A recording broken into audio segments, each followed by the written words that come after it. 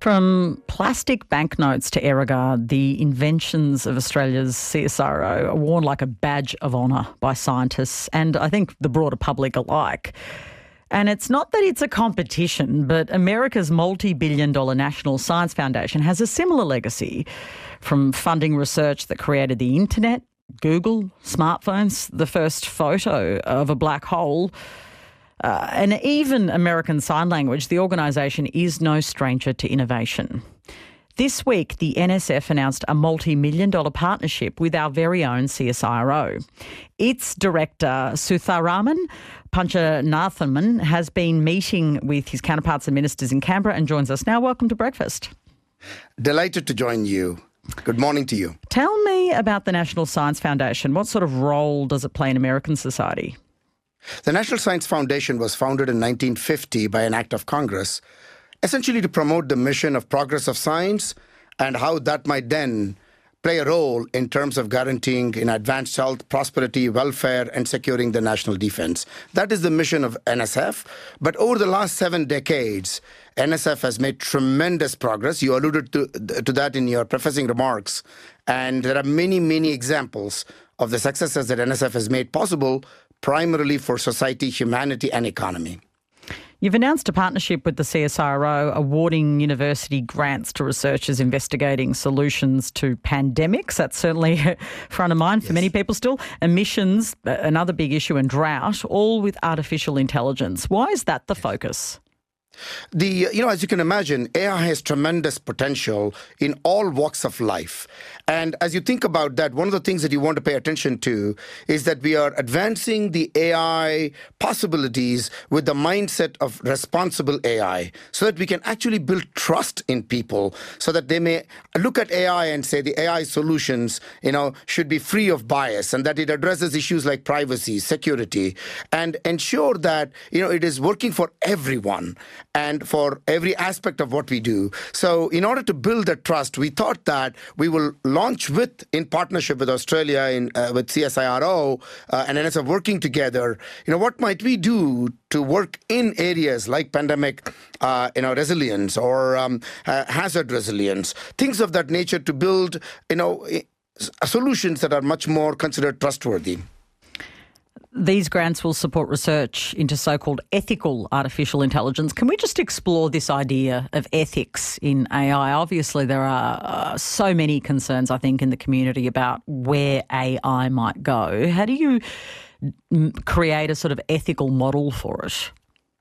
So I think, first of all, you have to have the intention to want to make sure that you want to create AI that is ethical AI. That's the first thing. And I think there is that clear understanding that is exceedingly important. How do you go about doing that? Sometimes what happens is we build technologies like AI and others, of course, clearly with the excitement of wanting to make sure that those technologies, provide solutions for a variety of challenges that we face. But what we do then is we realize, there are these challenges. Now let's bring social behavioral scientists, humanists, and other folks into the equation, policy and other folks into the equation, to see how we can address the challenges that have arisen from the fact that we did not factor those things like ethics in the first place. So what we have learned from this process is that this should not be an afterthought, that this should be something that should be part of the conceptualization, the design, and the building of AI and AI solutions. So that's what makes possible, robust and ethical ways of moving technology forward, in this case, ethical AI. ChatGPT is currently the most famous AI tool. Everyone's talking about it. Here in Australia, almost every state and territory has banned or restricted the program. What do you make of the hesitancy around it, especially in schools?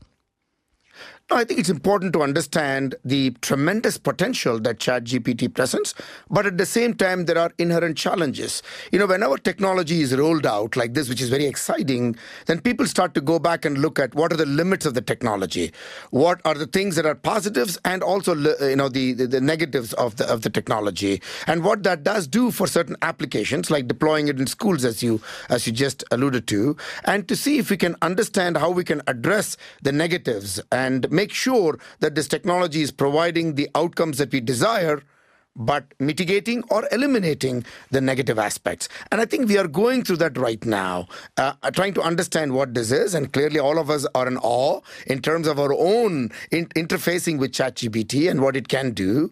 But at the same time, we all realize that this is a moment to take a pause and think about what does it mean for that specific application that we are launching that into, and how might we do better. And that's, I think, the process that we are going through right now. This goes back to the previous point that you raised, that is, how do we get ethical AI?